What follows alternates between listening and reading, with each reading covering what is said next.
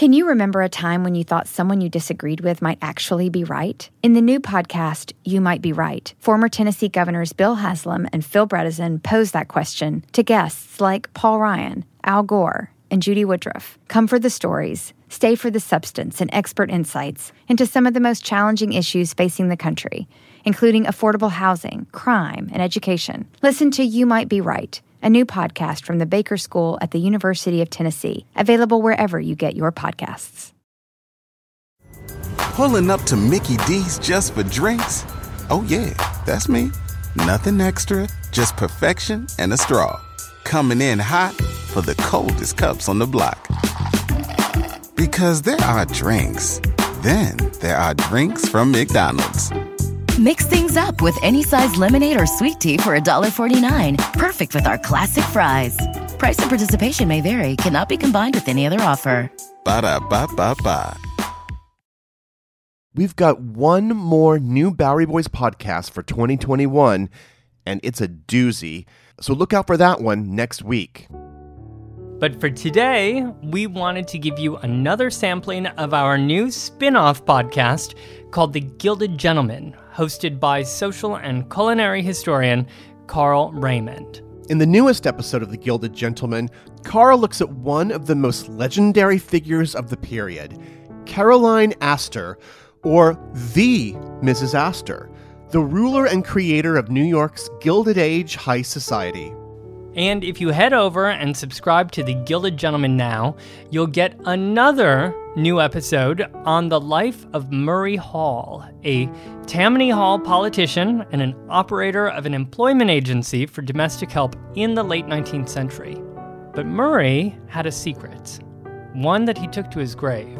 It's an incredible story, really moving. I really love this episode, and Carl is joined by Ken Lusbader of the LGBT Historic Sites Project to discuss Murray's life. So go subscribe to Carl's show, The Gilded Gentleman, immediately after listening to this one. And as for the episode that you're about to hear right now, Carl is joined by a very, very special guest. Somebody who may be familiar to you if you're a hardcore lover of New York City architectural history. So enjoy the show, and have a great New York week. The real Mrs. Astor, ruler or rebel? Caroline Astor, known just as Mrs. Astor, has often been thought of hands down as the most well-known and powerful person in Gilded Age society. She ruled with an iron fist clad in a soft calfskin glove from Paris, of course. With a wave of her bejeweled hand, you were either in or you were out. And if she chose not to know you, well, you just might as well pack up your social climbing dreams and take the next train to Toledo. But just who was this woman that ruled over the Gilded Age elite? Well, we have a few images of her from photographs and a dramatic, notable painting, and lots of accounts of the lavish dinners and balls that she gave. But do we really know her? I'll be joined on today's show by New York historian and creator of the masterful blog Daytonian in Manhattan, Tom Miller, who has some fascinating insights and opinions on this grandest of grand dames, imperious and perhaps imperiled, and will share with us just who this woman really was.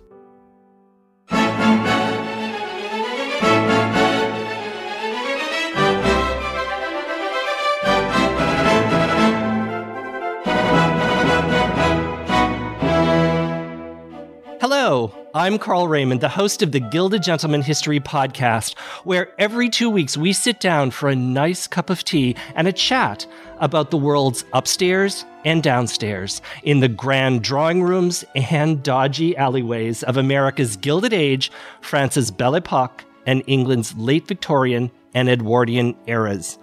I am deeply honored to be joined for today's show by one of the New York architectural and social historians I admire the most, Tom Miller. If you're a follower of Tom's extraordinary blog, Daytonian in Manhattan, you will share my admiration. And if you haven't yet discovered it, I encourage you to sign up today so you don't miss a single post. He posts the unique history of a different building every single day, except Sunday. Tom began his blog writing about buildings and locations throughout New York's history back in 2009, and astonishingly now has over 3,500 posts. Tom is also the author of 2 books of architectural history, Seeking New York and Seeking Chicago. Welcome, Tom. I am so happy to have you with me today. Thank you for having me. Now, before we dive into a chat about this most extraordinary woman, I want to share with listeners just where we are, Tom. In honor of your appearance in the show today, I have returned to the library of the private Salmagundi Club on Lower Fifth Avenue here in New York. Now, listeners will remember that I recorded my debut episode right here with the Bowery Boys. This room is filled with books dating back to the turn of the century, and that is the last century, my friends. The leather sofa right here and these big Windsor chairs and the sculptures of artists all around the room that were once members. It just brings old New York right to the present. And I encourage you to check out my Instagram, Carl the Gilded Gentleman, and I will share with you some photos of what we're seeing right now. Tom, how do you feel about this space? You devoted an entire post to writing about the building and the club. Doesn't this feel like old New York to you? This is an amazing space, and you're right. We're sitting in a room as it appeared pretty much in 1917. And there aren't very many of those left, I suppose. As we dive into our subject for today, Caroline Astor, and just what were some of the myths and misconceptions of who she was, I want to take listeners back to a particular winter evening, and that was January 9th, 1899. The scene was Mrs. Astor's grand French-inspired double chateau that she built on Fifth Avenue and 65th Street just a few years before. She lived in one half, and her son, John Jacob Astor IV, but known to everyone as Jack, and who was sadly to die in the Titanic disaster, lived in the other half. The street in front was crowded with carriages and ladies in flowing gowns, fur capes, jeweled hairpieces, along with gentlemen in white tie, top hats, long coats, and opera cloaks. Everyone was making their way to the front doors. It was just after 11 p.m. Caroline Astor was giving a ball. And not just any ball, her annual opera ball. Inside the drawing room, Mrs. Astor herself stood below the great portrait painted of her by Carolus Duran, greeting her guests. She wore a dark velvet gown tinged with purple, much like the jet-black wig that she now wore. She was decked in diamonds at her throat, on her gown, on her wrists and fingers, and it's said that the stomacher that she often wore around her waist originally belonged to Marie Antoinette. And in fact, some people even said she often looked like a walking chandelier. After her guests, numbering just about 400, greeted her, they moved on to her famous ballroom for the quadrilles and the cotillion, and then on to the midnight supper, including the ubiquitous canvasback duck and terrapin, and of course, bottles and bottles of champagne. Now, if you were one of the lucky to have been invited to a night like this, then that meant you were indeed one of New York's social elite. So, Tom, you've been very patiently sitting there as I described all that. When I described that scene with Mrs. Astor greeting her guests as she did so often, when you think of that, what are some of the first words that come to your mind to describe Caroline Astor? Well, what's interesting about that wonderful detailed description you gave is that behind that very imperious, grand facade was a very insecure woman. And that's one of the things that we tend not to see. You know, when we think of historical characters today, we always, not most often, we always see them one-dimensionally. We don't see the full, round person. And so while all of these people knew Mrs. Astor as the queen of society, underneath that facade was a very sort of frightened and certainly tragic figure. And that is why I'm so excited to have you on the show today, because I'd like to look at that a little bit more closely. And we'll be going back to her childhood and looking at her marriage, because, am I right, some of those cracks actually began then? They began absolutely in 1853 when she married the man she really didn't want to marry, William Backhouse Astor Jr. When you hear the title of the show, Ruler or Rebel, what do you think of that? Do you think she was either of those or both or neither? She certainly was a ruler because she almost single-handedly created that high society that you just described. She and Ward McAllister literally created that in 1872. And so she ruled the society which had not existed before she did that. As far as a rebel, she was not so much a rebel since she very, very much emulated everything European. So she certainly wasn't rebelling against that deportment and those rules of etiquette, but she most definitely was a ruler. Well, let's go back and sort of pull this apart and see how this all came to be. So Caroline Astor was born Caroline Webster Schermerhorn on September 22nd, 1830, which was when she was born way downtown. The city really didn't exist much beyond what's today's Union Square, not very far from where we are right now. And she was born in a wealthy merchant family. Now, Tom, Caroline grew up like so many young girls of her class in the 1840s of New York, but she was just a little different.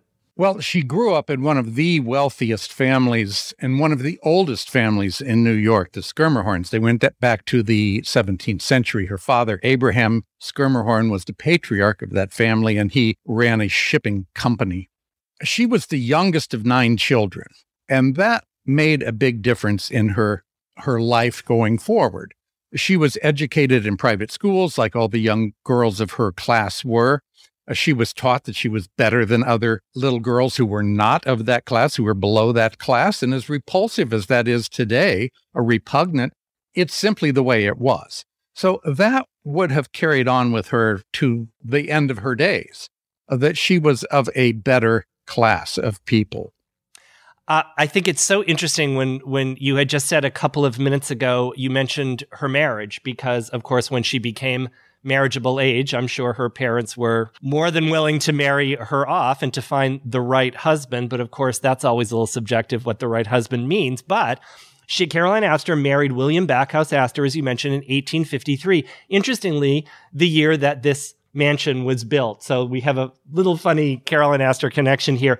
But you had said this was someone she didn't want to marry. So what was this marriage about? How did it come about? And what did it mean for her? The Astor family, the extended Astor family, all lived in the same Bond Street neighborhood by now with all the Schermerhorns. They all sort of lived in this very, very exclusive enclave called the Bond Street neighborhood. The Schermerhorns actually lived on Bond Street, or Carolyn's family did. Right around the corner on Lafayette Street was William Backhouse Astor Sr. in his family. The thing about the Astors is that they had absolutely no social background at all. Caroline Astor would later be known for one of her great rules was a European rule that it takes 4 generations to make a gentleman. Well, the Astors, John Jacob Astor I, arrived from Germany just after the Revolution, and he came here to be a butcher. He went into the fur trade, and from that money, he went into real estate, and that's where the Astor money came from. But the point is that the Astors had no background at all. They came from a butcher who arrived in New York City essentially penniless. The other thing was that William Backhouse Astor Jr., whom she married, was the second eldest son. That meant he would never be the patriarch. He would never get the great bulk of the wealth, which always was inherited by the oldest son. She would never be the wife of the most important Astor. Her parents wanted to marry her off to someone that would give her security. The Astors certainly had that. They were very, very wealthy. She was the youngest child, and she was a girl. Girls really didn't matter as long as you married them securely. If this was an arranged marriage, most likely the Schermerhorn, her parents, and the Astors knew one another. They were happy to get someone with a good last name, and her parents were happy to get someone with a lot of money. This sounds a bit like Austria marrying France or Louis XIV marrying Marie Antoinette. It sounds very political. It doesn't sound like there was much love in here. Am I correct about that? Totally logistic. And I don't think there was ever any love between these two. And it started out right away with Caroline telling her brand new husband that he needed to drop his middle name, go by his middle initial because Backhouse sounded like a privy. That's not a good way to start your marriage. No, probably not. And he did. He did do that. But he was not so very happy either. They would have 4 children, Emily, Helen, Carrie, Carolyn, and Jack. And as soon as Jack was born, his obligation was filled. He had an heir, and he started philandering with, as his daughter Helen said, women of a lesser class. Well, how did Caroline feel about all of this? She's marrying a second son. She's got a husband that's philandering around after he's produced an heir. Did this hurt her? She was humiliated. She was taught, as I said, from a child that she was better than these other women. And now her husband is preferring the physical company of women of a lesser class. You can imagine how that was a smack in the face. And the other thing was that he was doing it quite openly. So he was emotionally abusing his wife almost from the beginning of their marriage. So then what happened? She was married and she started her early life living as the young wife of many Gilded Age couples did. But then things dramatically changed because she wasn't ruling society yet. She was not even involved in society to any great deal up until 1872. She focused on the rearing of her children. But then in 1872, her eldest daughter, Emily, that was her debutante year. And that was very, very important in society. How your daughter was introduced to society made a great deal of difference down the road, even to as who might marry her. So she went to a man whose name was Ward McAllister, who knew everything about social etiquette and demeanor and the rules of society. He happened to be a relative of her husband through marriage. That's most likely how they met one another. But their relationship quickly turned that year from just focusing on Emily's debut to society at large. Ward McAllister very, very much wanted to be a part of high society, and he came from a wealthy family in the South, but the Civil War had pretty much wiped out their fortunes. He saw her as a vehicle to obtain a high society status. And so that year in 1872, they sat down together and they formed the Society of Patriarchs. They chose 25 gentlemen who had respectability, responsibility, and wealth. Ward McAllister later said $1 million is respectable poverty. So these were the type of people, those 25 men. Now, interestingly enough, John Jacob Astor III and William Backhouse Astor Jr. were included in those 25 original patriarchs, despite the fact that they did not have 4 generations of gentlemen behind them. Ward McAllister and Caroline Astor sort of skimmed over that rule for these two. They made a little exception there. They yes. certainly did. So they then had the Patriarch's Ball. Those 25 gentlemen were allowed to invite 5 gentlemen and 4 ladies. That equaled about 375 people. That became high society.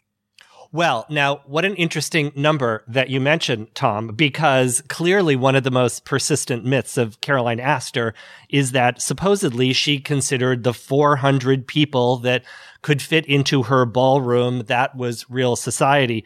But can you put the story straight here? Yeah, that's a charming myth that we're going to live with for the rest of our lives. But in truth, in 1872 or 1873 at the latest, Ward McAllister gave an interview to a reporter from the New York Tribune. And in that interview, he said there are only about 400 people in polite New York society. He said if you go beyond that number, you run into people who are either ill at ease in a ballroom or who put other people ill at ease in a ballroom. So that number, 400, stuck. The newspapers started calling society the New York 400. However, that ballroom story, I don't know where it came from, but we're stuck with that.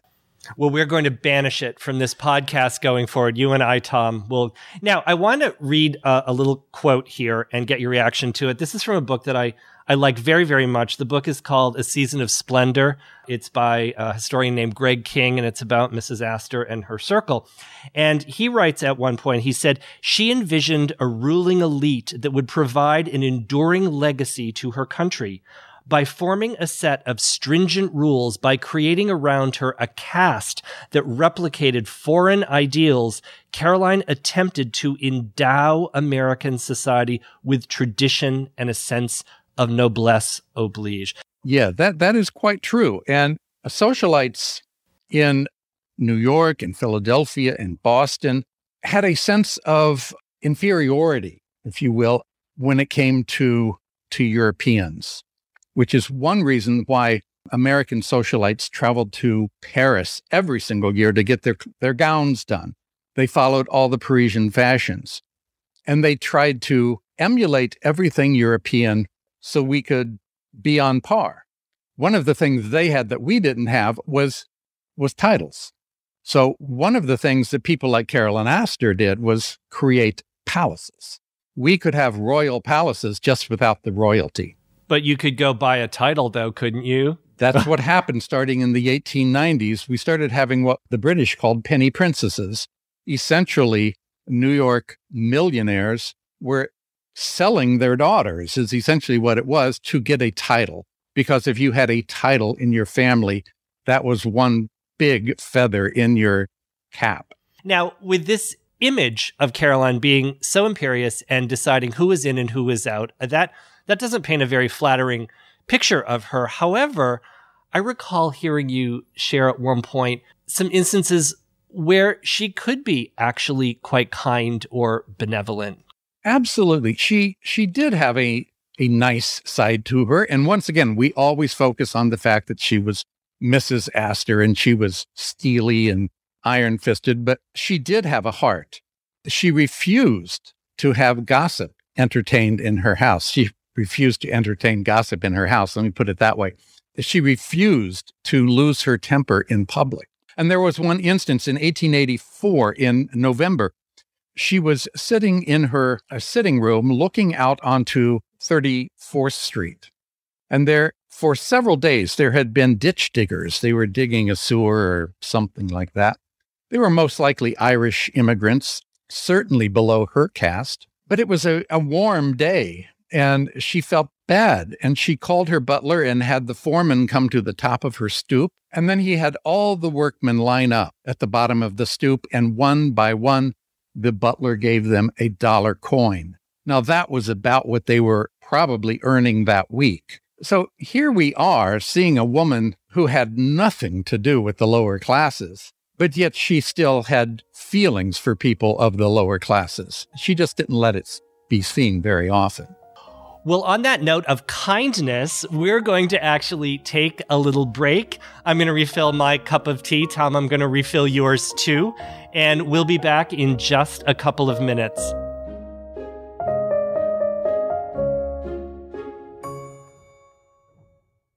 On April 19th, 1995, a federal building in Oklahoma City was destroyed in a domestic terrorist attack. Just days after the bombing, America discovered the perpetrator was right-wing extremist Timothy McVeigh, whose mindset and values are still very present today. It's an American tragedy, but one I still remember very vividly. But there is so much more to the story than what you might remember. Take a deeper look into this moment of history with the podcast Homegrown OKC, hosted by Jeffrey Toobin and based on his book. The Homegrown OKC podcast is about better understanding the political environment in our country today. In particular, I found fascinating all the original archival footage used in the show, sounds which brought me back to that time, but with a richer understanding of events. These episodes were thrilling to listen to. That's Homegrown OKC. To listen, search for Homegrown OKC in your podcast app. That's Homegrown OKC. You can make money the hard way becoming a bullfighter, or save money the easy way with Xfinity Mobile. It sure beats making money as a human cannonball. Now through March 21st, learn how existing Xfinity customers can get a free line of unlimited intro for a year when they buy one unlimited line. That's hundreds of dollars in savings on your wireless bill. Visit XfinityMobile.com today. Restrictions apply. Xfinity Mobile requires Xfinity Internet. Reduced speeds after 20 gigabytes of usage per line. Data thresholds may vary. Pulling up to Mickey D's just for drinks? Oh yeah, that's me. Nothing extra, just perfection and a straw. Coming in hot for the coldest cups on the block. Because there are drinks. Then there are drinks from McDonald's. Mix things up with any size lemonade or sweet tea for $1.49. Perfect with our classic fries. Price and participation may vary. Cannot be combined with any other offer. Ba-da-ba-ba-ba.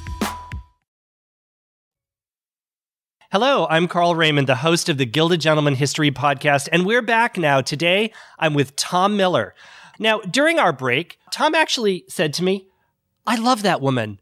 Tom, I have to ask you about that. Why do you love Caroline Astor? Well, because she's such a fascinating character, and she is so deep. I think a lot of people don't like Caroline Astor because so much of her was unlikable. But the fact is, when we start to really investigate her as a person, she was so well-rounded. Well, it was interesting because it was what she showed to the world was only part of the story, which is so often the case. Now, Caroline would have these large, lavish dinner parties, and that's often what people think of her. And of course, the balls, some of the dinner parties were actually really auditions to get you to the ball. And if you got invited to the ball, then that was certainly your ticket to society for that particular season. But you could be dropped, I suppose, yes? Oh, absolutely. Yeah. So everybody had to really be on their best behavior, right? And there were all these outrageous details of her balls. There was, of course, the famous gold-plated dinner service that she served on. But one I remember you had mentioned at one point was the flowers. What was the story of the roses at her dinners? At every dinner party, she would have red roses, American Beauty roses, long-stemmed American Beauty roses in profusion. And the New York Times at one point talked about a dinner party she had given the night before, and this journalist actually counted the roses. And I can't remember exactly how many they were, but the cost in today's money was $25 a stem because, of course, New York City dinner parties were during the winter season. Summers were in Newport. So getting long-stemmed roses in December was a costly amount. So the roses at that particular dinner party you're talking about cost in today's money something like $10,000, I believe. So Caroline also, like so many others, wealthy and not, started moving uptown. And in the early 1890s, she moved uptown and she built a new chateau up on Fifth Avenue and Central Park. Well, what precipitated that? Why did she leave, I suppose, a perfectly good brownstone on 34th Street? It was a perfectly good brownstone, built by her husband in 1862. But the problem was in 1890, her next door neighbor, John Jacob Astor, William's brother, died. Now, because he was the eldest son, by New York City and Boston and Philadelphia and European protocol, the patriarch of the family could drop his first name and go by Mr. Astor in this case. So right before he died, he told his son, William Waldorf Astor, when I am dead, you will be Mr. Astor. William Waldorf took that to heart. And when his father died, he not only called himself Mr. Astor, but he had all of his wife Charlotte's calling cards reprinted to Mrs. Astor Newport and Mrs. Astor Fifth Avenue. And he was very, very upset when he realized that his Aunt Carolyn next door had done the very same thing. Her cards now said Mrs. Astor Fifth Avenue. He went next door and he confronted her about this. And she said that because her niece was 16 years younger than she had every entitlement to being called Mrs. Astor. Now, of course, she knew very well that was not the case. Everyone in society knew that was not the case. Everyone knew what the rule was. Nevertheless, she refused to back down. She called herself Mrs. Astor. The feud between these two families, which only had a garden between their two mansions, became so heated that William Waldorf Astor in 1891 tore his father's house down and built the Waldorf Hotel right next door to his aunt's house to snub her. And then he packed up and moved his family to England forever. And she, of course, became Mrs. Astor. She won that battle, right? She won the battle. Absolutely. And probably the war. Once Carolyn moved uptown, after she moved up there, well, what was her life like? Didn't she have some rough patches at that point? What was going on? Her husband died in 1892. Her daughter Helen died in 1893. So she was out of the social circle for almost 5 years because of mourning period as well. So by the time that she re-entered society, began entertaining once again, society had not really been sitting around on its hands waiting for her. So many of the younger socialites, like Grace Vanderbilt, for instance, were making inroads, and they were much, much different than Carolyn Astor, who was so very, very rigid. They were much more fun. Now, I want to read a little quote here. Edith Wharton, about whom I talk so often, and to whom Mrs. Astor was actually a first cousin of her father's. Actually, Edith Wharton portrayed Caroline Astor in a short story that she wrote. The story is After Holbein, and it was written in 1928 when Wharton was living in France and was really looking back into this Gilded Age period. And the portrayal that she creates, it's a character named Adelina Jasper, which sounds awfully close to Caroline Astor, does it not?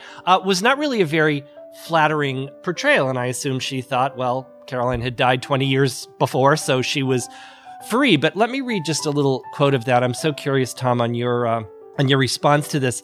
Poor Adelina Jasper. She had been New York's chief entertainer, leading hostess, the newspapers called her. Her big house on Fifth Avenue had been an entertaining machine. She had lived, breathed, invested, and reinvested her millions to no other end.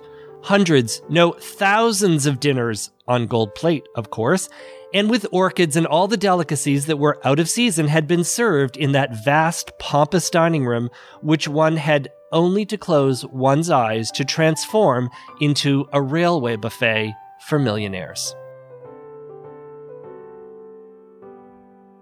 That's not really very nice. What do you think about that? Well, she was absolutely right. And also, Edith Wharton was not especially charitable to most 19th century socialites. Despite the fact that she grew up in 19th century society, she was not especially kind to high society. But she was right about Mrs. Astor. Carolyn Astor, that was her life, entertaining. And unfortunately for her, again, by the time that she opened that grand new double mansion in 1895, she was starting to be left in the dust. And it was another part of her tragedy. You know, up to this point, I mentioned earlier that she was insecure. I think a great deal because of her husband's philandering. She was concerned about her looks and her attractiveness. She became obsessive about it to the point that she would no longer allow photographs of her to be taken. She had to wear wigs because her hair was falling out. She refused to go to daytime social events because she would have to appear in the sunlight. So here was this pretty tragic figure as it was anyway, that no one really saw through. And now when she started again in 1895 to entertain, I'm sure she was quite aware of the fact that she was a sort of an anachronism. I'm really feeling a tremendous amount of empathy for this woman at this point. This is a side to her or the repercussions from events in her life that we just really don't think about. Not long before she died, Carolyn Astor actually had her own say. Will you talk about that? What happened? She certainly did. You know, in 1905, she gave her last ball in that massive ballroom, and a few days later, she fell down the marble steps, that grand staircase in her home. She never recovered from that, either physically or in spirit. And then after that, she started to have a series of mini strokes, I believe, because she would have periods when she was not lucid at all. She closed up the house. She was in that perpetual dusk in that house, surrounded by her servants, but no one was entertained, and she was not entertained after that. In 1908, in November, she summoned a reporter from the New York Times to the mansion. Now, in her entire lifetime, she had never given an interview to a newspaper. She said that that's the sort of thing that a gentlewoman shuns. But this time, she called a New York Times reporter and she gave him a lengthy interview. I think she knew that the end was coming. And one of the things she said in there, that she knew that other women would come up to take her place, but she hoped that she had left at least one significant mark on society, and that was that people would behave themselves. One of the things she said is that there are people now who are giving entertainments that belong under a circus tent rather than in a gentlewoman's home. So she was getting her last punches in there. She was trying to say she did not approve. It was only about 2 weeks after that article came out in the Times that she passed away. Extraordinary that we even have her speaking, because a woman would not really have done that. And certainly someone like Caroline Astor. What do you think was her greatest legacy, either at the time or to us today? If we could ask her what she wanted her legacy to be, I think she would tell us that she wanted to be remembered as a gentlewoman. Unfortunately for her, she is not. She is remembered as an imperious, self-important, demanding, controlling woman. And indeed, she was all of those things. But she was certainly much, much more than that. The legacy she leaves us today, I guess, is that she was the queen of New York's Gilded Age society. She pretty much shaped what entertainment was and how people behaved and dressed. I think that was the legacy that she left us. And Tom, I have to ask you as my final question, probably my favorite question of the whole interview. If you could sit down with Caroline Astor today, just the way you and I are sitting today, and assuming she, of course, would give you an honest and complete answer, what's the one question you would like to ask her? I think I would ask her if she had any regrets. And I would hope that she would say that in 1890, she should not have attempted to take the title Mrs. Astor. What a difference in her life that would have made. Well, there would not have been that great schism in society. William Waldorf Astor and his wife Charlotte would not have left. The mansion would have still been there. And she would not have had that horrible taint that really followed her for the rest of her life. Now, it wasn't spoken about, but people knew what she had done, and it was not attractive at all. Tom, you have given me, and I certainly know all of the Gilded Gentleman listeners, much food for thought today, and a glimpse of looking at Caroline Astor in a little bit different way. And I cannot thank you enough for that. Now, you had mentioned at one point that you were working on some other projects. Apparently, there was a counterpart of Caroline Astor elsewhere in the country. What are you working on? Will you share a little bit of that with us? Give us a little bit of secret preview. Yeah, I'm working on a webinar for the spring on Bertha Honore Palmer, the wife of Potter Palmer, the great Chicago millionaire. And she was a fantastically interesting person, just as Caroline Astor is. She ruled Chicago society just as Carolyn did, but she had some things that she had to overcome, and that's the fact that the East Coast, New York, Philadelphia, and Boston, looked at Chicago as a cow town, a porkopolis, it was called in New York City newspapers. She had to overcome that, and she did. She actually did a truly Caroline Astor type thing when she rented a villa in Newport one summer and then had over, because 1893 was the year, that was the year of the Chicago Exposition, all of the heads of state, the queens and the duchesses and the empresses that came to see the Chicago exhibition passed through her house in Newport. And that's the way she made her point. I still wish I lived in the Gilded Age. What a great way to make a point doing that, like building a hotel next to you, Tom, thank you so much for joining me today. It's been wonderful spending time with you. Thank you so much for having me. And I can't wait to have you back. I hope you'll consider coming back, and maybe we'll talk a little bit about Bertha Palmer in Chicago. And thank you to all my listeners for joining me for another episode of the Gilded Gentleman History Podcast. I invite you to be a patron of the show by visiting patreon.com/The Gilded Gentleman. Your support on Patreon allows me to continue to do the show, and you will receive bonus content every month, including the series Under the Velvet Rope and the Gilded Gentleman's True Crime Club. And please let me hear from you. Send me an email at carl@thegildedgentleman.com with any ideas or thoughts, ideas for shows. I love to hear that. Make sure you subscribe to the show so you don't miss a single episode. And if you love what you hear, well, then do leave your calling card with a good word. I'll see you soon. And after all, what's life without a little glint of gold?